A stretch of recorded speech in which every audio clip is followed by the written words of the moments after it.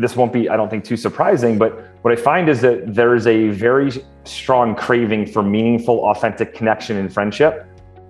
Yet people don't have, young people don't have, just like a lot of older people, right? Don't have the discipline to be able to walk away from the noise and the allure and the attraction of social media.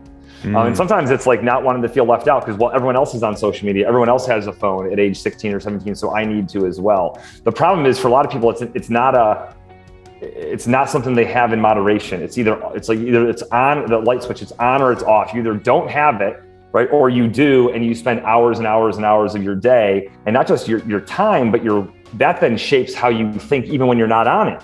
I wonder if someone's saying this about me right now. I wonder if this is going on.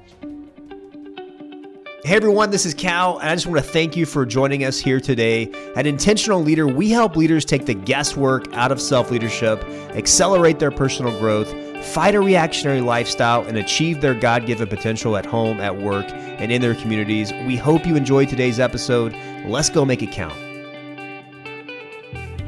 Well, hello everyone, and welcome to episode 82 of the Intentional Leader podcast. I'm Cal, and I'll be your host for today. I'm a little sleepy today. We just welcomed a brand new baby into the Walters household last week, so we're not getting a lot of sleep. I forgot how little sleep you get in those first few weeks of a baby's life, but we're excited, and I'm also really excited to bring you today's guest, a return guest and friend, Mike Erwin. And I will say this has to be one of my favorite conversations that I've had so far on the podcast. It was just really special, and I hope that comes across to you as you listen. Now, before we jump in, I want to let you know that we have been combing through some of our best interviews over the past few years, and we've consolidated some of our best takeaways from those interviews into a free PDF that outlines 12 key ideas that will make you a better leader in 2022. When I give you this, it's totally free. Just go to my website, calwalters.me, and get these 12 ideas that we think you will benefit from today. We've got people like Juliet Funt, Carey Nieuwhof, some of our interviews that we've taken those hour-long interviews and distilled them into a couple critical ideas that you can go bite-sized pieces. You could take one at a time for the next 12 days and enjoy those. Go check it out at our website, calwalters.me. 12 ideas that'll make you a better leader in 2022. So a little bit about Mike Erwin, our guest for today, before we dive in. Mike is the founder and executive director of Team Red, White, and Blue. He's also the co-founder and chairman of the Positivity Project, the founder and CEO of the Character and Leadership Center, and the co-founder and chairman of Father Capodanno High School. I laugh because it's just hard to believe that one man who's not even, I don't think, barely cracked 40, could accomplish all of that. He's also the author of 2 books, Lead Yourself First, which is a book about inspiring leadership through solitude, and now his new book, Leadership is a Relationship, How to Put People First in a Digital World. As I said, this was a special conversation for me. I really appreciate Mike already, but I think his work just really deeply resonates with me at the soul level, and you'll hear about that as we talk today.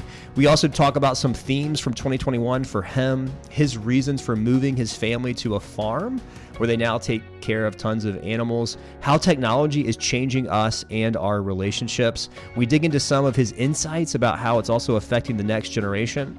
And stick around to the end for some wonderful stories that Mike shares about his unique relationship with the great Jim Collins, the author of Good to Great. This episode is brought to you by the people at Higher Echelon Incorporated. Higher Echelon is a leadership development and organizational performance consulting firm providing human capital and technology services to help optimize your performance. If you want to learn more about Higher Echelon can help your team in this rapidly changing, complex, and often ambiguous world that we live in, they can help you by developing resilient, adaptive leaders.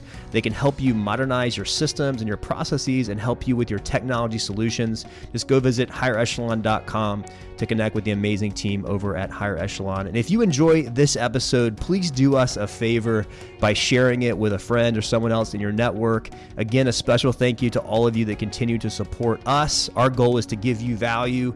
And if you get value and want to help us as we try to grow and reach more leaders, one of the ways you can do that is just by leaving a rating and review on Apple Podcast.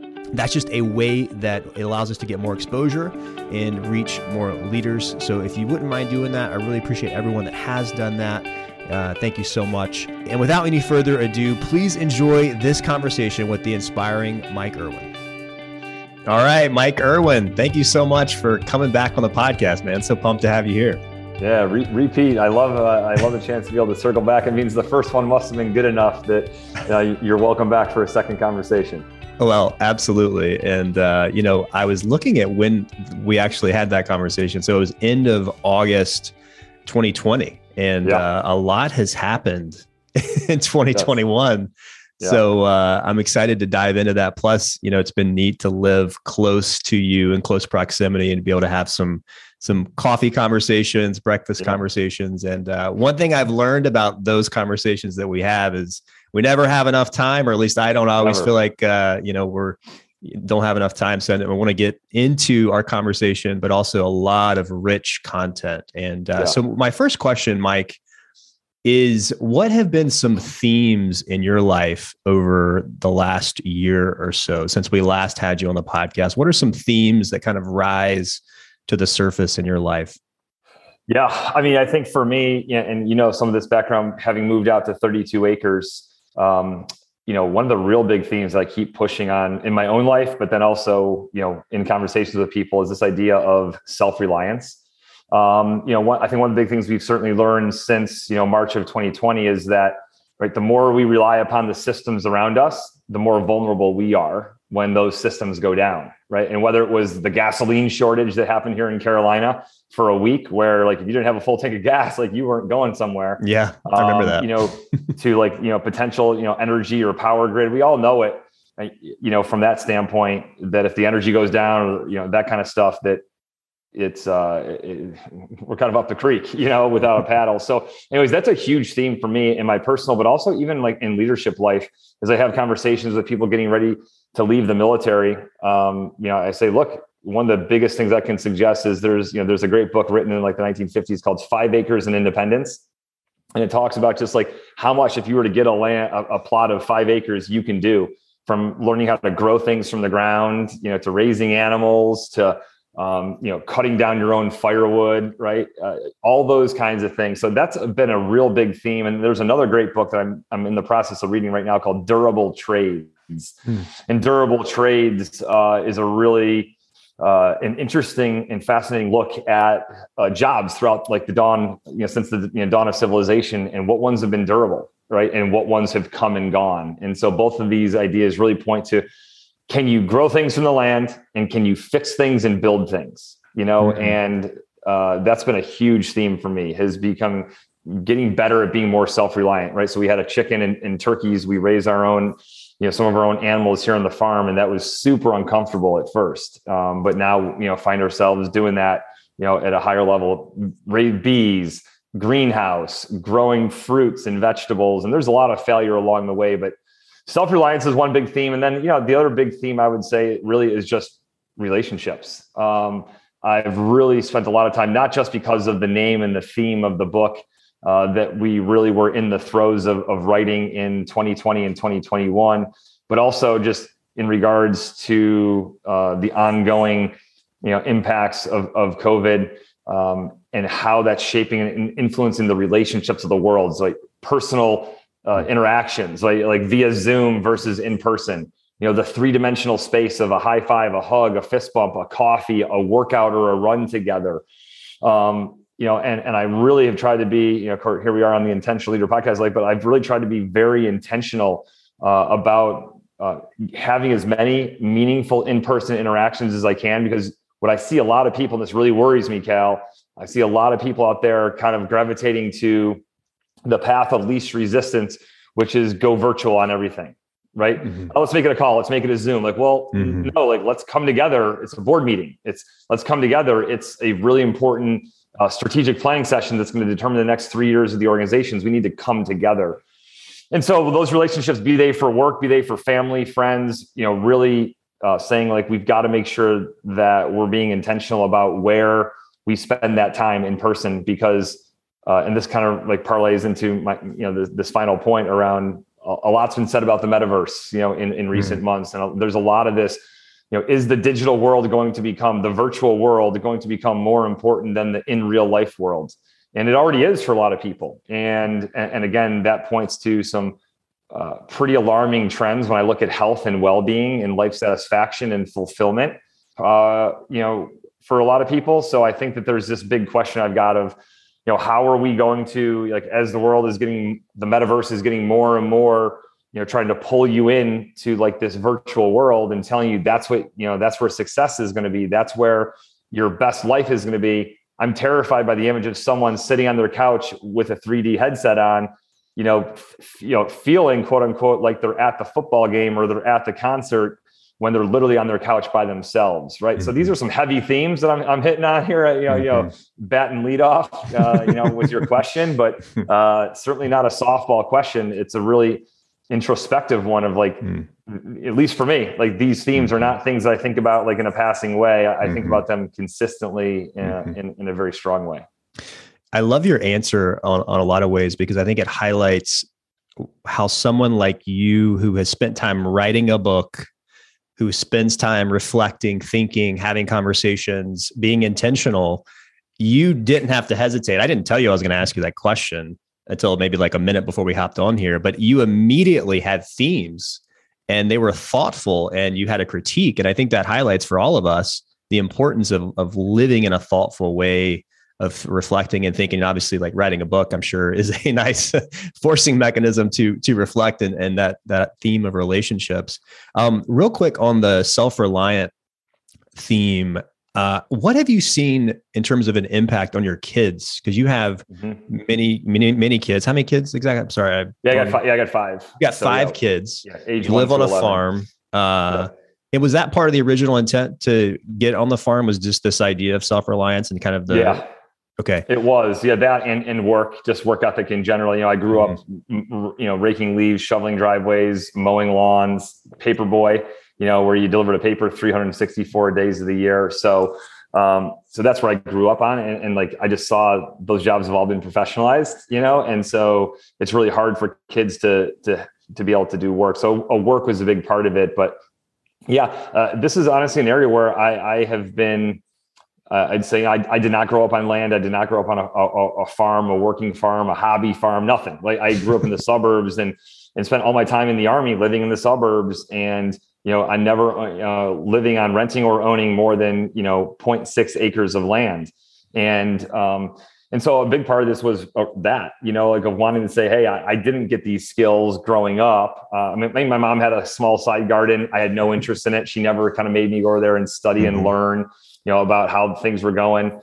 We certainly never raised our own chickens or pigs, or had our own egg layers. But, it has been, that has been a big part of the plan, is being able to, really empower and to teach our children that some of these things in life, like you can do these yourself. You don't have to outsource, everything to other people, or to businesses or companies. That, becoming capable of doing these things on your own is a very important thing in the future, especially, as we see, a reduction in the workforce. So if you want to have someone like do some mason work at your house, like here in North Carolina, like you're waiting 6 to 8 weeks, right? Like, so there's a lot of times where, and then you're not even really necessarily in control of the work. Once it gets going, as we know, anyone who's ever renovated anything, there's timing overruns and there's cost overruns, and so that's been a big part of it for me, has been trying to bring this, to our kids. And the final just quick through thread is, in many ways, I gave you an answer. I talk about self-reliance and relationships, and in a way that seems kind of contradictory, right? Because self-reliance means you can do it on your own, right? You can figure it out, and relationships is other people. The reality is, one of the ways that you get more self-reliant is through those relationships. Right? You have friends who are builders, or friends who know how to process chickens, or whatever it might be. Those relationships, they actually mentor and guide you to become more self-reliant. But you only want to use that self-reliance like really when you need to. A lot of times you do self-reliant things, ironically, in community. Mm-hmm. Yeah, I can imagine. I can just picture. Well, let me just say first, I can't imagine how you're able to do this, because I see you on social media and it seems like you're traveling all over the world. You're with Team RWB. You've got the Positivity Project, but yet you still are able to maintain this farm at home, and it's just really cool to see that you've created that opportunity. But I could also imagine it's when you're going out and checking on the animals, or you're out there mowing the lawn, or I don't know, all the things that you do on a farm. Clearly I didn't grow up on a farm. I can't even come up with a couple things, but I can imagine that also creates opportunities for that solitude that you talk about in your first book. But also I can imagine it also creates those moments, those slow moments that create relationships. Oh, absolutely. You're not on your phone. You're not watching a movie. You're literally out there with your hands, doing something, building a memory, maybe with your kids. And I think there's just a hunger for that. There is. As much as we spend time on social media, largely, I think for a lot of us, because of addiction. Yep. And I include myself in that 100%. It's like as much as we spend time on it, there's this tension that we long for something else. It's so interesting. And so I want to ask you, moving on to this idea of this new book, Leadership is a Relationship. And let me just say up front too, the original book, Lead Yourself First, about solitude and about leadership, self-leadership. Then you've got this book on Leadership is a Relationship. And at first blush, it can seem like, oh my gosh, those are such simple concepts. Yes. And I think the more time I spend in leadership and personal growth, I go back to, there's so much beauty in the simplicity, but the simple is not easy. It's often very hard. So I'm curious, what is there a thread in your mind between that first book and this book, Leadership is a Relationship? Absolutely. Yeah. So first of all, great observation. Just touching on that briefly is go back to your original point. Yeah. Lots of time for solitude on a farm, whether it be tractor time, which Jim Collins in the foreword, you remember, in Lead Yourself First wrote about Sam Walton. He relied upon that tractor time.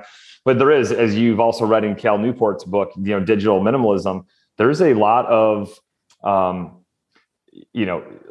there is so much craving and yearning for working with your hands that it's unbelievable, and like you get out there and it is the kind of thing that you can either do it on your own in solitude, or you can do it with other people. And even like for our chicken processing, we had 7 families come over and be a part of it, and like talk about relationship building. Like that's not going to play golf. That's not nothing wrong with that. That's not grabbing a dinner and a drink. That's like you're processing chickens and turkeys. Like that's, like the stakes are just higher. And so it sets the conditions to forge strong relationships.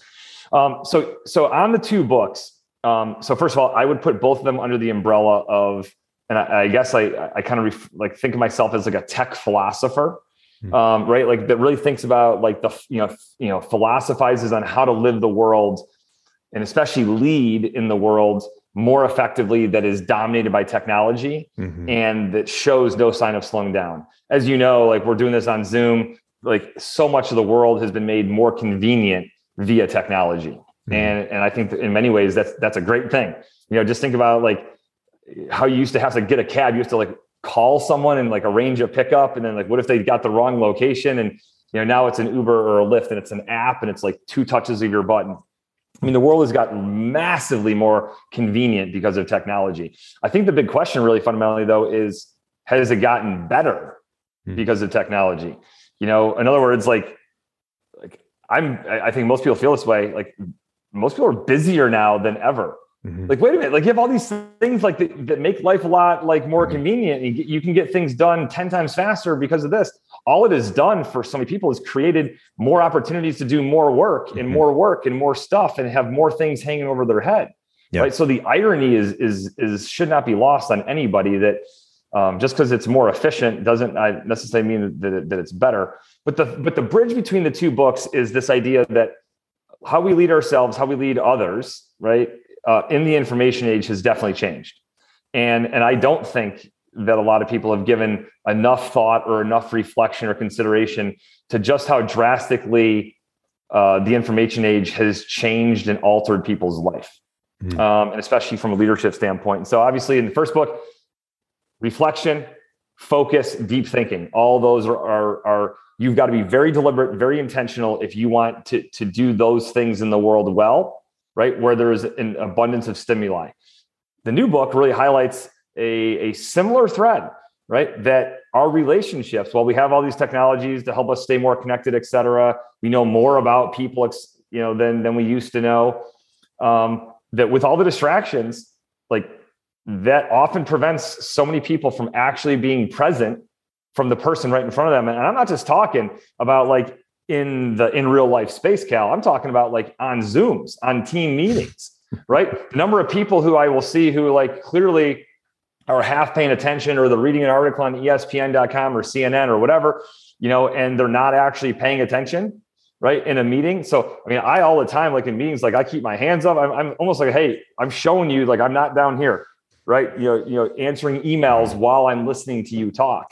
But I've had even one-on-one conversations with people sometimes, so I can tell that they're like basically answering emails. They'll ask me a question and then they'll be like, answering an email, right? So the point is, how are we present with people? And I'm trying, in this book, we're trying to really raise the message that, like, if you're a leader, one of your most important responsibilities, especially in this COVID, and if we ever get post-COVID kind of world, like people crave connection, they crave relationships. And so again, the bridge there is that when you lead yourself first, you're able to more effectively show up for other people. I love it. I think thank you for writing it. Thank you to both you and Willis for writing this book. And it's interesting. So one of the themes in my life over this past year has been a continuation of reading your book. So Deep Work, Digital Minimalism, your book. I've read all three of those. I think I read in 2020. This book, or this year, one of the books I read was The Ruthless Elimination of Hurry by John Mark Comer. I'm reading that right now. Are you reading that right now? Oh, bro, I really want to get 2 nights ago. I want to get your take on that once you finish it. And then I read your book, Leadership as a Relationship, and The Ruthless Elimination of Hurry. His thesis is that we are too hurried and busy to be spiritually healthy. Mm-hmm. And I feel like this thesis is similar to that also, but we are too distracted. We are too addicted. We are too, thinking that we can multitask to have healthy relationships. Man, you just hit the nail on the head. And I just, it's almost like, yes, I like intellectually, I assent to that, no doubt, but there's something in my soul that assents to that even more. It's like, I'm just like, yes, like a big amen. Like, yes, we need this. Like, we have to acknowledge like where we are culturally. And I'm curious. So I was looking at a post that you posted. It was on November 16th. And it was an article that you shared. I believe it was from Psychology Today about the decline of emotional intelligence in people. And you had some great commentary in your post, but I'm curious, taking it a little bit further, you're with Positivity Project. You got the Father Capodanno's High School. Like you've got a good sense of the young people too in society. What are you seeing with them in relationships as it relates to this cultural moment that we're living in?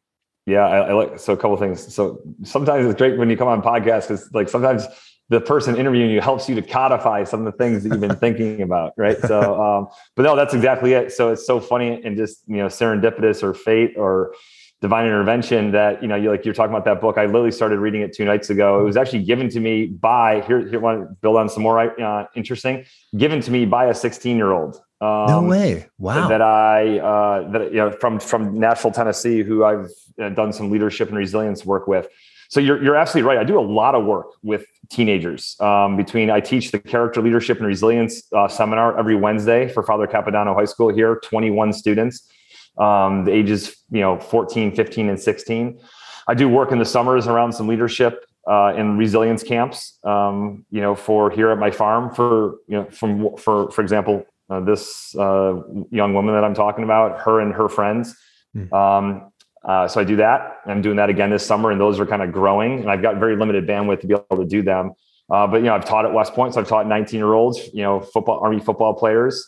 And then, I interact with, obviously my own kids that are not of that age yet, but, a fair amount, through the Positivity Project. And so, some of the work that we've done to support, high schools, and we do, a lot of our partner schools are middle schools and high schools. So there's all these different intersections where my mind has been for the past really 5-6 years about thinking through what is the implication of this positive psychology research about how important relationships are on the future.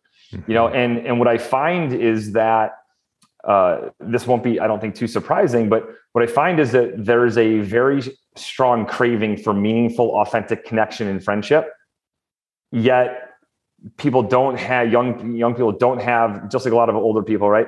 Don't have the discipline to be able to walk away from the noise and the allure and the attraction of social media.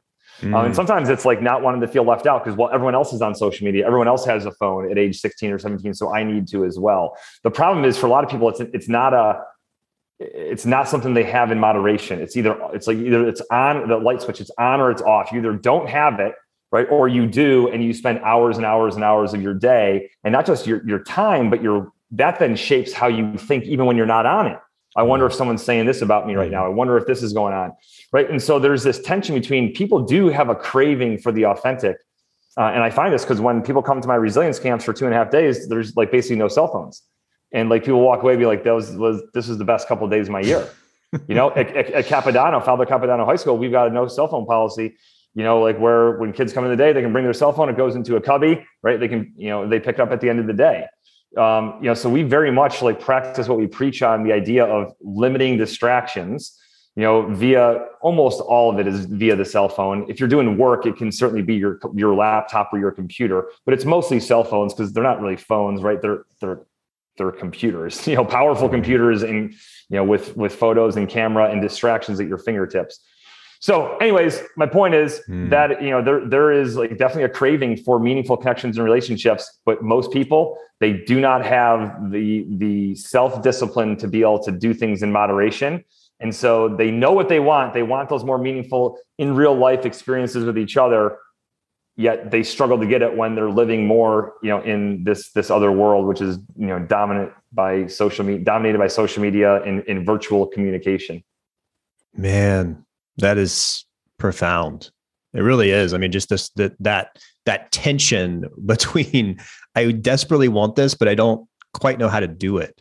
And you point out in your book, and it's been pointed out in other books, that certainly we are one of the first few generations that are experiencing this new life. This is a new thing. It's still very new. We are the first few generations to be able to stand in a line and not be bored, to not, you know, you can look at your phone, you can always eliminate that boredom, that solitude, a conversation with that thing that's attached to your hip. And totally, and just building on that, and you can eliminate connection. I tell people all the time, just because you're in the same geographical space, you're in the same car going somewhere, if you're under the same roof, if you're on the same couch, if you're at the same dinner table.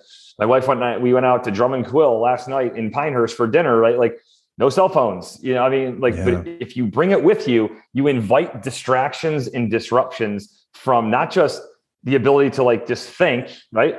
First book, but really now to meaningfully connect. And Simon Sinek talks about this a lot, right? There's research that shows even having your phone face down on the table erodes the feeling of connection and trust by 40%.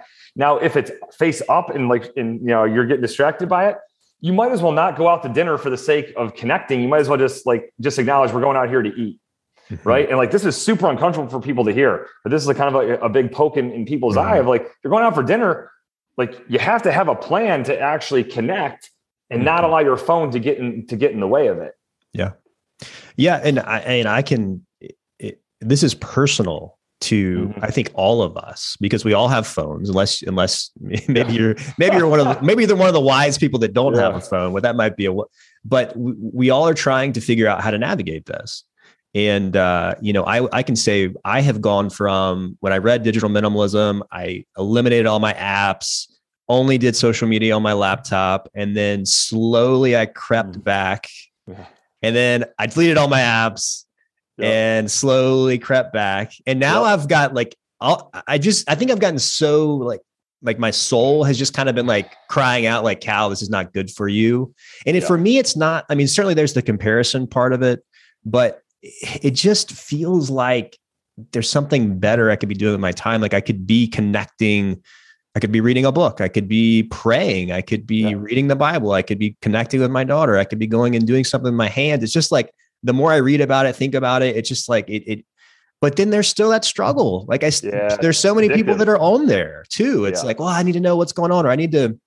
So where do you see this going, Mike? Like, where do you, I mean, obviously there's always that temptation to want to navigate immediately to the practical, like, oh, we'll just delete the apps. But I'm just curious, like from a critique of society, like where do you see this going? And what are some things that leaders ought to be doing in this moment that we're all trying to navigate? That's a great question. Yeah. So this is, I'm putting on my, my Army intel officer hat here, right? Of like doing, yes. I remember now Lieutenant General Jim Rainey, the Army G3, my old battalion commander, always very big on this. Like, Erwin, don't tell me what the enemy's done. Like, I know what the enemy's done. What are they going to do? You know, predictive analysis. That was my job as an Army intel officer. So I think a lot in terms of predictively because of my default setting from my training in the Army was, like, hey, be predictive in your analysis. You're going to be wrong sometimes, but be predictive, have a mindset of what's coming. Because if you don't start thinking about it until it's in front of you, it's too late, right? Like you've already kind of missed the boat. So I think that, this goes back to my point about the metaverse. I really think that we are at this new intersection. So if you kind of go back 10, 11, 12 years ago, when there was a BlackBerry, but Wi-Fi was barely a thing, it was super expensive. And we were at this moment of saying like, okay, hey, over the next 10 years, if you could have told people this, I don't think that 9 out of 10 people would have even come close to believing you.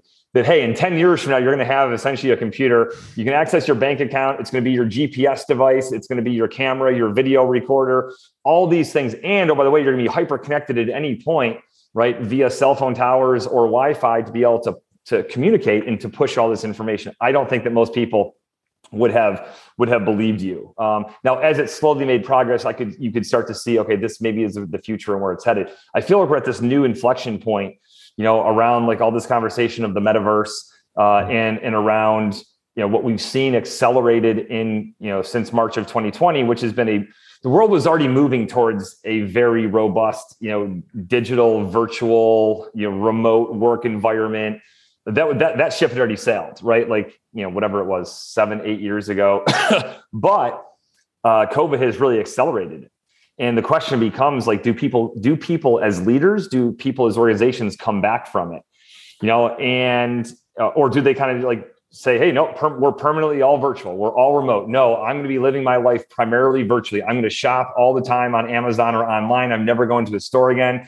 I'm going to order my food, a grocery store and have it be like, right. There's all these ways that technology is being built to allow you to essentially engineer the in real life, the in-person human interaction out of life. Right. And it's being billed, and a lot of people kind of buy hook, line, and sinker the concept that this is better for you, that I'm more efficient, I'm getting more stuff done. This goes back to my point, at the outset of the podcast. And I think that that's a dangerous position to take. So going back to your question of like, what do I think is the future? How does this end? I don't think it's a binary choice, either metaverse or, not, and therefore like more in real life world. But I do think that, that there's going to be like decisions, forks in the roads that people come to that they need to make decisions on. Am I going to, buy the VR headset? And I'm talking probably 3, 4, 5 years from now, right? When they start becoming all the rage and like, and that's what people are doing. They're sitting around, watching it and hey, you're at your house and I'm at my house, but we're hanging out together, right? Like it's already happening with Fortnite and lots of these video games. People have got decisions to make, I think, in these forks in the road. And how they make those decisions are going to impact and have a huge impact on the outcome of their life. So for me, it's not a binary choice, one or the other, but I'm leaning in and I'm looking at a ratio of I want to be, as much in real life, as possible, and then use digital to improve my life and my in real life experience. But there's a lot of people, I think, that will buy, much like, on the gaming front and on the social media front and on the smartphone front, who just like, they're the people waiting in line to get the next new phone because it's got a couple new features. I think you're going to have a lot of people like going down that road of the metaverse because a lot of them have already like marched in that direction. And I'm not judging. I'm saying like, I think that we have choices to make. And like, I'm erring more on the side of 3 out of 4 decisions. I want to go the road less traveled. Right. Yeah, versus the one that everyone's telling me I should be taking. Yeah. And I think that's really important for all of us to think in advance. How are we going to react to this? What choices are we going to make? What principles are going to guide us one of the points that Cal Newport makes, I can't remember if it's deep work or digital minimalism, maybe both, is that a lot of us just adopted social media without really appreciating what it was going to do. It was just like, hey, this seems like a benefit. And then later we realize, oh, wow, but I didn't realize, going to that quote about, I didn't realize how much of life I was giving up for this seemingly small benefit. I like to say I kind of have a like-hate relationship with social media. Like, I like it. I don't love it. I like it, but I definitely hate what it does to me. Yeah. And so I think we've spent some time on that. And I do want to get into the building of relationships, but I do think as leaders, we need to acknowledge where we sit culturally, what some of these external and internal factors are that are affecting us. I feel them, no doubt. Like I'm notorious for someone walking into my office. I'm sitting on my computer. I'm literally in the middle of something. Someone will walk in and I struggle to like step away and face them. And I've got some great team members who have been willing to critique me on that and say, sir, like sometimes you just like, I wish you were more present when I walked in. I'm like, hey, thank you for that. Yeah. But I want to get at building relationships because you are really good at this. You look at some of the threads throughout your life with obviously your time in the military, but then Team Red, White, and Blue, the Positivity Project. And it's interesting. I was just mentioning to you that I interviewed Bob McDonald a week or so ago, and he brought you up. And so many people that I know have interviewed, they know you, they're connected with you, you build relationships. And it's not just a networking thing, but I feel like you have this ability, you figured out, going back to what you mentioned with the teen, they want it, but maybe they don't know how to do it. Yeah. So I want to ask you, and I think maybe let's talk about this as a context of Team Red, White, and Blue. And you talk about that in your book with coalition building. Walk us through some of the ways in which you think about relationship building. And also, Mike, just as a kind of another little lead in, you're a busy guy. Like you've got a lot of demands on your plate. Every time you say yes to someone, you're saying no to something else. Like right now, I really appreciate that you've invested this time with us, but I'm just curious how you think about relationships and how that's played into what you've been able to build over time, especially with Team Red, White, and Blue, which you talk about in the book with coalition building. Yeah. I mean, so I'd start out by saying, so it was actually one of the most insightful, things that Bob said in his interview. I think everything said in the book was one of these comments from Bob. He gave us a lot of good insight, but he talked about the idea that when relationship building, it doesn't feel like you're quote unquote doing work. Right.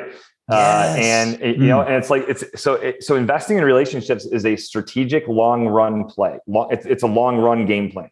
Right. In life. First of all, in the short term, we know the dopamine and the fulfillment. So the short term benefit is there. Like you feel good when you just had a coffee or a meal with someone or a good conversation. I heard from someone last night just being like, hey, I just had a conversation with someone from Team Red, White, and Blue. It was the best conversation I've had in the past 6 months or the past year. Like it just felt good to be in meaningful dialogue, grabbing a beer with another veteran who's a part of Team Red, White, and Blue. So I think that there's that reality that Bob points out that, very often people, have been pushed in the world in the direction of transactional. Like, well, hey, what did you do for me lately? Right. And that's not how you want to operate. But there's the short-term benefit of it feels good to have meaningful interactions with people. Then there's the long-term value and benefit. Right. When you invest in people and you build relationships with people, that they want to help you be successful. They want to help you accomplish what you're doing. Now, maybe if I was trying to do something nefarious, which I would never do, but certainly no one's going to want to help me there. I think a lot of the reasons why lots of my relationships have flourished over the years. And by the way, to be very clear, like everyone, I've got lots of relationship friction and lots of relationships, right, that have not gone well. That's just part of life.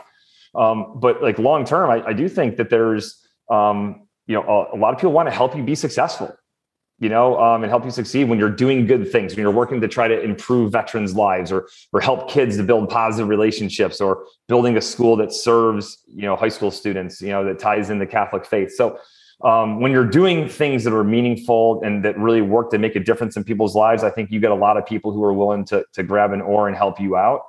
But at the end of the day, the relationship building aspect of it comes with this idea and this understanding that over time, this is the magic of life, and so you might not feel like this is the best use of your time right now, right? To jump on a call with so-and-so, or to do a podcast with someone because someone asked me, because, I get like, I know you, right? This is an easy yes on podcasts. I also get lots of asks from people, right? To be on a podcast that I don't know. I've never met them, but they know somebody that I know, you know what I mean? It kind of thing. So, and so that's where I think we do have to be very intentional with how we spend our time. Again, going back to where we spend our time.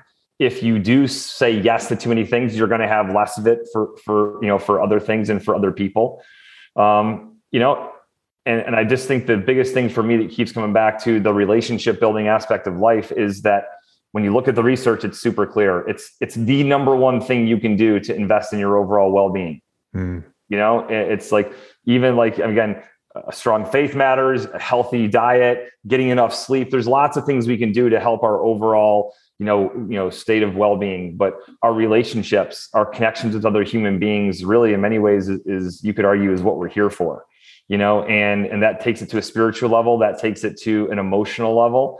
And that brings it back full circle to your point about, in this moment of time that we're in, I think most people they do struggle with that. They're so busy that they're too busy to engage meaningfully in their relationships. And that's what we're trying to call attention to, that if you're in a leadership role, that's part of a very big part of your responsibility and your obligation as a leader.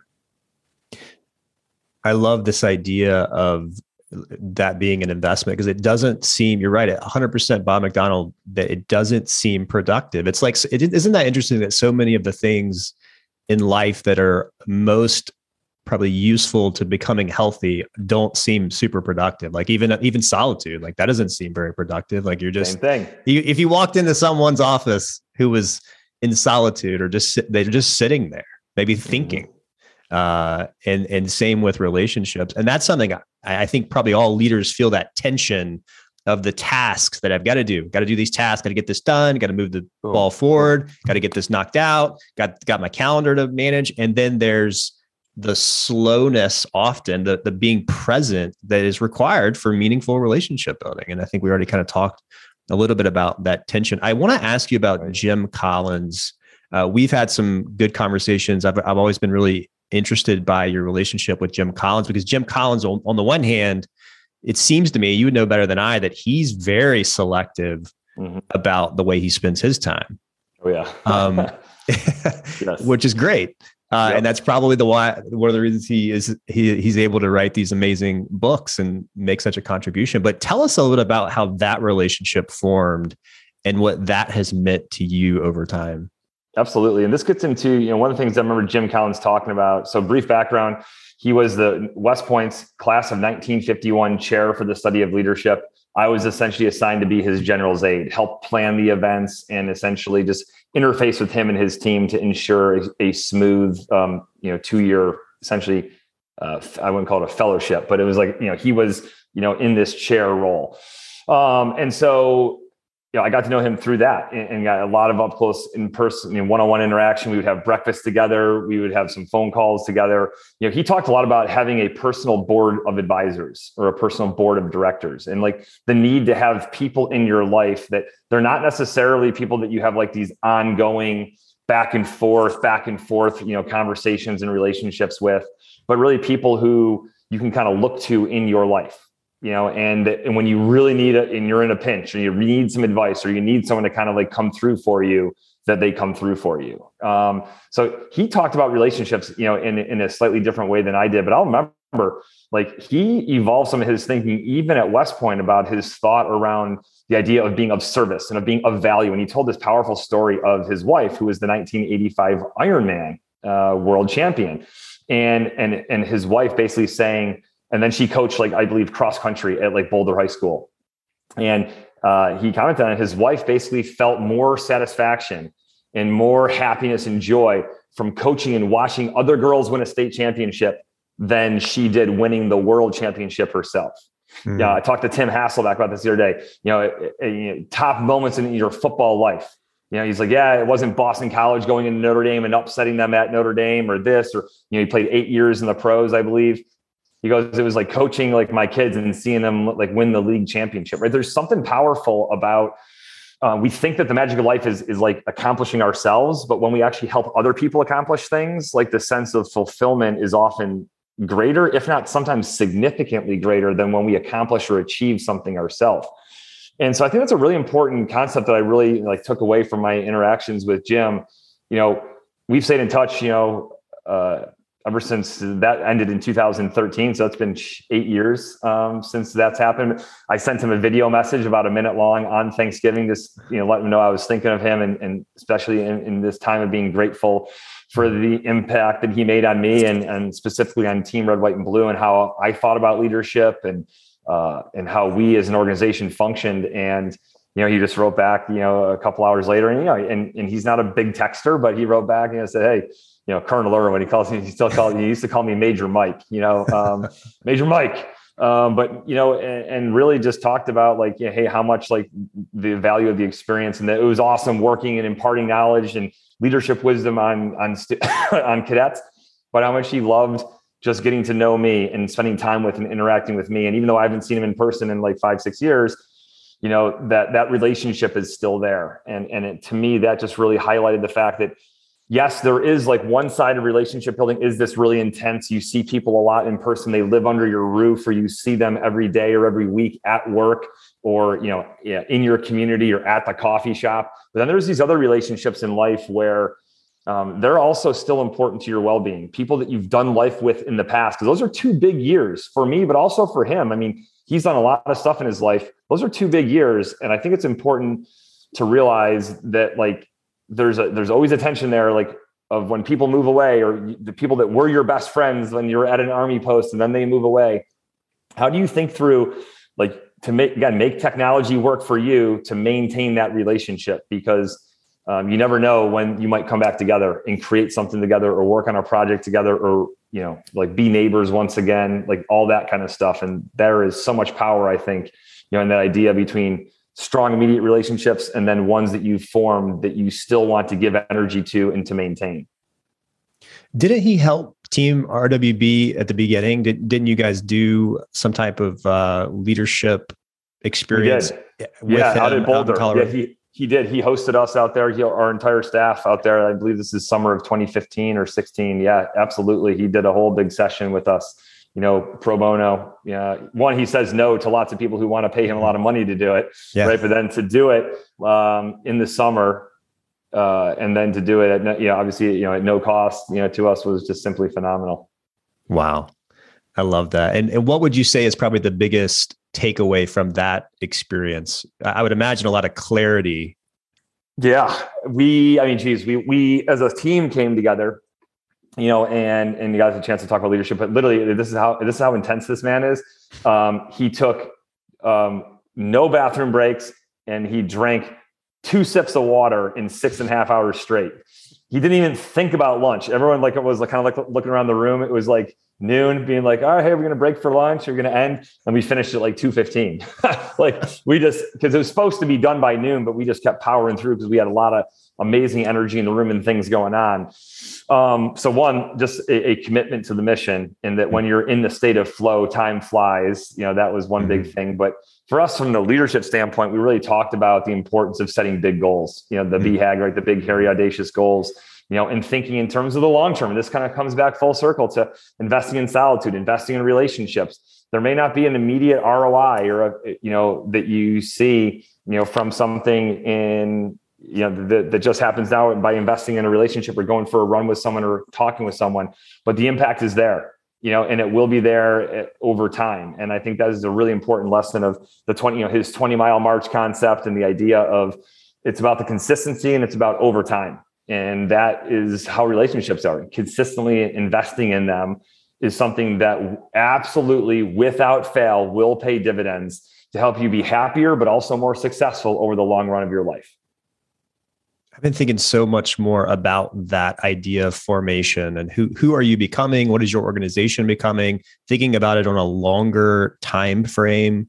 I think I've been thinking a lot about, and I know you're a strong Catholic, of just the practices of Jesus. And that's one of the things he talks about in the ruthless elimination of hurry. And a lot of these practices, you think about the life, even if, Jesus is, I'm not talking about necessarily Jesus in the Savior sense, but just him as a person, what he did, how he spent his time, the solitude, the relationship building, and just what does it look like? Think about in terms of habits, like who am I becoming? And I think that's really neat to hear that Jim Collins, and I've read some of that in his books, of just like taking that long term. What is Mike Irwin going to be like at 80? Yeah. What am I going to be like at 80? Like, and little, we're really making a vote every day for who we're becoming, or what our organization is becoming. Yeah. And I think just building on that though, I think, I was literally talking to my wife about this last night.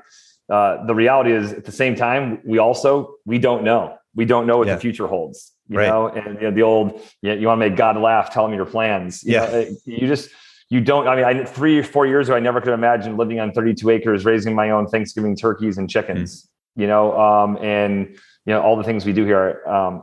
So that's the thing, is like, you can be absolutely intentional. It just reminds me a lot of like, plans are worthless, planning is priceless. So it's the process, it's the process of thinking long-term, but being open to the deviation from that long-term plan, knowing that you don't have it figured out. You might think you do, but you don't, and that, and having trust. I spoke to this nun yesterday. She, Sister Mary Agnes up at Catholic University, and she was the president out at Aquinas College in Nashville. And she's like, 3 months ago, I was over there and things had been going good for a real long period of time. And now here I am. I felt called to be able to come to do this. She's starting this whole new initiative at Catholic University, but it's just the idea of being open, to the fact, and I don't think it detracts from the fact that you're intentional and that you do think of the long term. It's so it's, I guess, like, being fixed on the desires and the goals, but like very open to the path at how you get there. And I think that we all need that reminder, because sometimes we feel like, well, I got it all figured out. I got my 5-year plan figured out with where I'm going to be. Because like Mike Irwin at 60, Mike Irwin at 80, part of me thinks about that. Like, if you're blessed enough to stay healthy and all that, like, do I want to be the Secretary of Defense? Do I want to go into politics? Do I want to, become a deacon? I don't know. You know what I mean? There's a lot of, I got an azimuth that I marched down, and I'm just open to the prospects and the possibilities of where it's going to take me. Yeah. And I think that just highlights, because there is so much uncertainty, it highlights the importance of who you are becoming. Like, am I becoming, like behind me there, am I becoming more a person of love, joy, peace, patience, kindness? Am I becoming more of that type of person? And because none of us know exactly where we're going to end up, it just highlights too, like the importance of not being in such a hurry that we miss out on the relationship opportunities to build. And I know we've got like 1 minute left. I just want to give a pitch for this book. So in the book, it's really cool. You go through accountability, forgiveness, resilience, trust, coalition building, loyalty, stability. Then at the end, you give some very practical ways in which we can start leading with relationships. And you have a lot of wonderful features of people from sports, the military, business, nonprofit sector, some personal stories. So very well done, Mike. Thank you. Such a great book, and I highly recommend it. I'll put links in the show notes to the book. Mike, I'll give you the last word. If there's anything else you want to share with people or anything else you want people to know about you, thanks so much for investing time today in me and this community. Yeah, no, absolutely. I appreciate it. It's a great conversation. So much important ground. I feel like on these things, I would have thrived like in the era of Socrates, right? Just kind of sitting around, like just philosophizing and talking about like the meaning of life and the purpose of life. And that's where I use that phrase, like tech philosophy. That would just be my final push to people, is to really not look at, the path of least resistance, to really think through and lean into some uncomfortable or challenging thinking around how we're living our life. And not just now, but really towards the future. Because again, I really see some of these things accelerating and picking up. And I think that it's especially important, in the future that we make sure we have clarity on the decisions that we're making, and that we don't end up downstream saying, geez, I made these decisions here about how I was going to live my life, and I wish that I had traveled the road less traveled, And so that to me is my big push to anyone who listens. So, well, Mike, I love you, man. I appreciate you. Thanks for all you're doing. Have a wonderful holidays, you and the family. I hope we can connect in person soon. Absolutely. Thanks, Cal. Appreciate it, man. Have a great day. All right. Hey friends, thanks so much for tuning in today. I really appreciate you and your time and giving this podcast and this platform your time. I hope it's added value to you. If it added value to you, please go and share it with someone in your network, a friend, a coworker. Maybe it could help them as well. Maybe they could resonate with what Mike is saying. I think, Mike is doing a very helpful critique of our society. And as we talked about on that conversation, many of us, or none of us, I guess, have ever experienced technology in this way. And we're just not quite sure what it's going to do to us and our relationships. But Mike offers us some wisdom of how to deal with this. Also, I loved just that simple point that he got from Bob McDonald, that building relationships does not always feel productive in the moment. That's such a helpful reminder the next time we're tempted to choose a task or something else over that moment that might seem unproductive of building a relationship, but that conversation, that question that you ask and listen to the answer of your coworker, those are really important moments that, again, don't feel productive, but over time make our lives. I hope you enjoyed it. Let me know what resonated most with you, whether it was the discussion about technology or relationships. Maybe it was something about Jim Collins. Shoot us a note. Let us know what resonated with you. Also, go get that 12 ways that you're going to be a better leader in 2022. When we give you that, just go to calwalters.me to get that. I hope you go and make the most of this time you have. Go and build those relationships in your life. And just thank you so much for spending your time here today with us. Remember that life is short. Let's go make it count.